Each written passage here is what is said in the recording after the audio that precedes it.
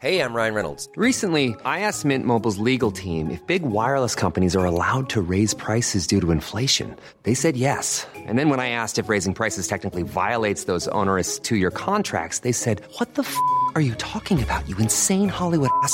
So to recap, we're cutting the price of Mint Unlimited from $30 a month to just $15 a month. Give it a try at mintmobile.com/switch. $45 up front for 3 months plus taxes and fees. Promo rate for new customers for limited time. Unlimited more than 40 gigabytes per month. Slows full terms at mintmobile.com. Quality sleep is essential. That's why the Sleep Number Smart Bed is designed for your ever-evolving sleep needs. Need a bed that's firmer or softer on either side? Helps you sleep at a comfortable temperature? Sleep Number Smart Beds let you individualize your comfort, so you sleep better together. JD Power ranks Sleep Number number 1 in customer satisfaction with mattresses purchased in-store. And now save 40% on the Sleep Number Limited Edition Smart Bed for a limited time. For JD Power 2023 award information, visit jdpower.com/awards. Only at Sleep Number stores or sleepnumber.com.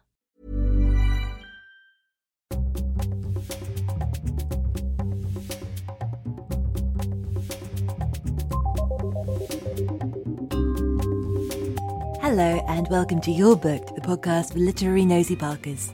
I'm your book inspector, Daisy Buchanan. I wanted to pop into your feed and tell you about a brand new podcast. The Broccoli Book Club is the first of its kind, an interactive book club exploring works from some of the most savvy and talented authors on a wide variety of fascinating topics. It's not just about learning more about what you already know. It's about opening yourself up to stories that you may not have otherwise explored and expanding your knowledge beyond the bounds of your comfort zone. The show invites listeners to join in the discussion around a selected book, plus there'll be a conversation with the author of each book. As an additional treat, here's a preview of the Broccoli Book Club's first episode discussing Laura Dockrell's powerful memoir, What Have I Done?, with award-winning journalist Freddie McConnell, the CCO of Broccoli, Tony Phillips, and host of the book club, Diora Shadi-Genova. It's not enough. That was one of the scariest things for me, was when she started to articulate what she was feeling. I sort of felt this relief, because I remember the people that came to visit me after I gave birth, and them seeming very empathic and very concerned about me. Like, maybe I just got lucky, but the idea that when she said, I can't remember what she said now, but, something like, I don't feel right, or when she answered their questions on how are you feeling? I thought the minute she said anything remotely like she'd been struggling, they'd be on it. And when they said, well, we don't want to rush to diagnose depression, or it's a bit soon for that, that really took me aback. And that just shows how naive I am. I really, sorry to interrupt, but I just really agree with that part, because I remember when she was talking to a professional, I can't remember who exactly it was, and they'd be like, how are you feeling? And she'd be like, I'm not feeling good, or say that, I don't feel right. And then they say, do you feel suicidal? And she'll say no. Obviously in her head she says yes, but actually why weren't they prodding a bit more? Well, what doesn't feel right? Can you explain to us what thoughts you're having? And it just seems that as soon as you say, well, I'm not feeling suicidal, well, okay, it's not an emergency then, therefore we don't need to deal with it.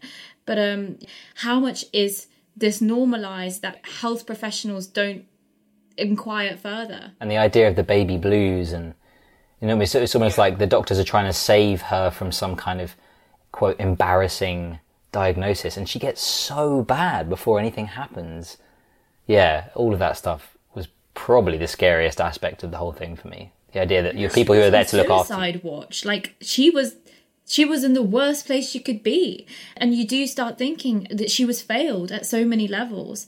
And, they were very lucky. And Laura says that they were very lucky to get sort of private healthcare. They were in an institution that was privately funded by them.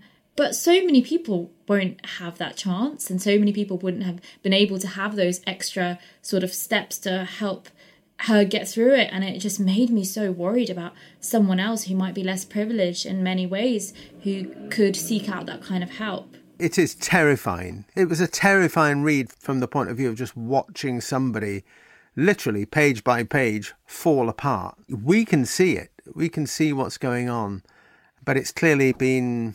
it's hidden or just out of sight of those who are in the best position to actually help. So I guess finally, I just wanted to know if you were prompted to do any of your own research while reading this book. if so, what kind of things did you look into? I personally, as I said, I was really interested to see if it was just something that mothers experience, or whether, postnatal depression and psychosis can be also in fathers or just in parents in general. That's the kind of research that I did, and I found that is the case, and I really would like to hear experiences of that as well. Later down the line, I definitely want to look into that. What about both of you? I wanted to go and Google all sorts of things, but to be honest, the power of her own narrative, the power of her storytelling was something that I just thought, well, actually, this is what I need. And as much as possible, I was trying my hardest.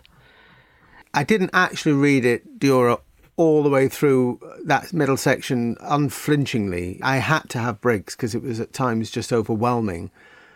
And then you get the kind of benefit towards the end where she actually gives you pretty much everything that you need, in terms of where to go for help, definitions of certain things. Again, it's mixed in with personal stuff that she found useful and other things that she didn't find useful. The research that I needed was all here, and it was all from her. In the back of the book, exactly. Well, not just in the back of the book, but the research that I needed was just her telling me. It was just sitting, literally, I felt as if I was sitting at her feet and she was just telling me. And Freddie, how about you? I guess when I finished the book, I felt pretty exhausted and had a lot to process. And I actually didn't get all the way through the notes at the back.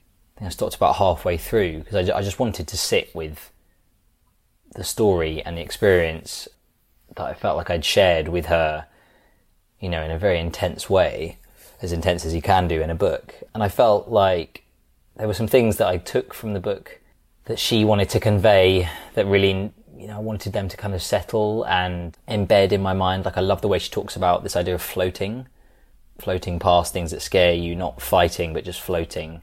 Like, I genuinely think that's an idea that I'm going to carry forward in my life in general. And I thought the way that she, at the end, she does share, I don't know whether no, it's not really a spoiler. The one person, it seems, who picks up on what she's going through without even having to be told is this neighbour of hers, right, who earlier on in the book sends her a text message to say, if she needs to talk, if she needs any help, then she's there, this neighbour of hers is there, and she can kind of see something in her eyes that suggests that there's something the matter, that's also something that this neighbour went through. And she shares the actual text of that message right at the end of the book. And I found that really interesting to know, because I think especially in this society, in Britain, we can be quite bad at putting our hearts on our sleeves and putting ourselves out there. And you might feel, if you can see someone really struggling in a way that you think really resonates with your own experience, you can feel, I don't want to overstep, I don't want to intrude. But really, like, that act of reaching out is like a shining light in a sea of like misunderstanding and miscommunication. So I felt like that was just a really useful thing to include and then to emphasize at the end, as if to say, yeah, do send that message. You don't have to pick up the phone because, that's probably overwhelming, but do reach out. Do just let that person know that you're there. And even if they don't act on it, just knowing, that might be something that kind of stays with them and gives them hope. I kind of felt like, what else? Unless I go through this myself, I'm not sure there's anything else I really need to know. I'm just so, like you said, Tony, so grateful to have been able to share this experience of hers, of her to be so generous in going into such detail, but also writing such a kind of a narrative that just drives forward. Like, I think the way we've talked about it could make it sound really heavy and really dark, and at times it is, but it never stays that way for long. Like, before you know it, you're on to the next thing. And the way she focuses on her perspective, also I just found like a good decision in terms of the writing and the editing of the book. I thought, otherwise it would have just become too complicated, so you're kind of drawn in. Yeah, I just thought, yeah. But do you think that what she was doing, Freddie, was in a way discarding the language that you in particular found so off-putting at the beginning? Do you think that actually what she was doing was drilling down and down and down to get to the core of the human experience? Do you think that was what it was that kind of pulled you back in? Yeah, absolutely. And I don't think that was necessarily conscious, but it just goes to show that what gets lost in this whole conversation about language and political correctness and all this sort of stuff is it's as if we're being asked to do something new and strange and unfamiliar, and actually all we're being asked to do is to talk about people as individuals.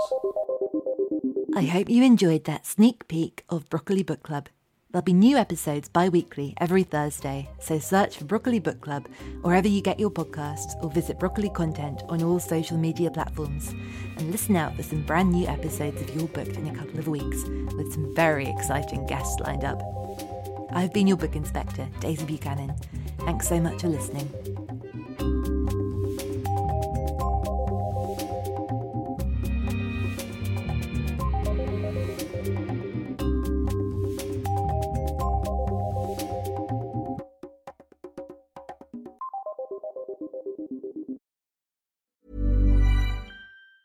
Planning for your next trip?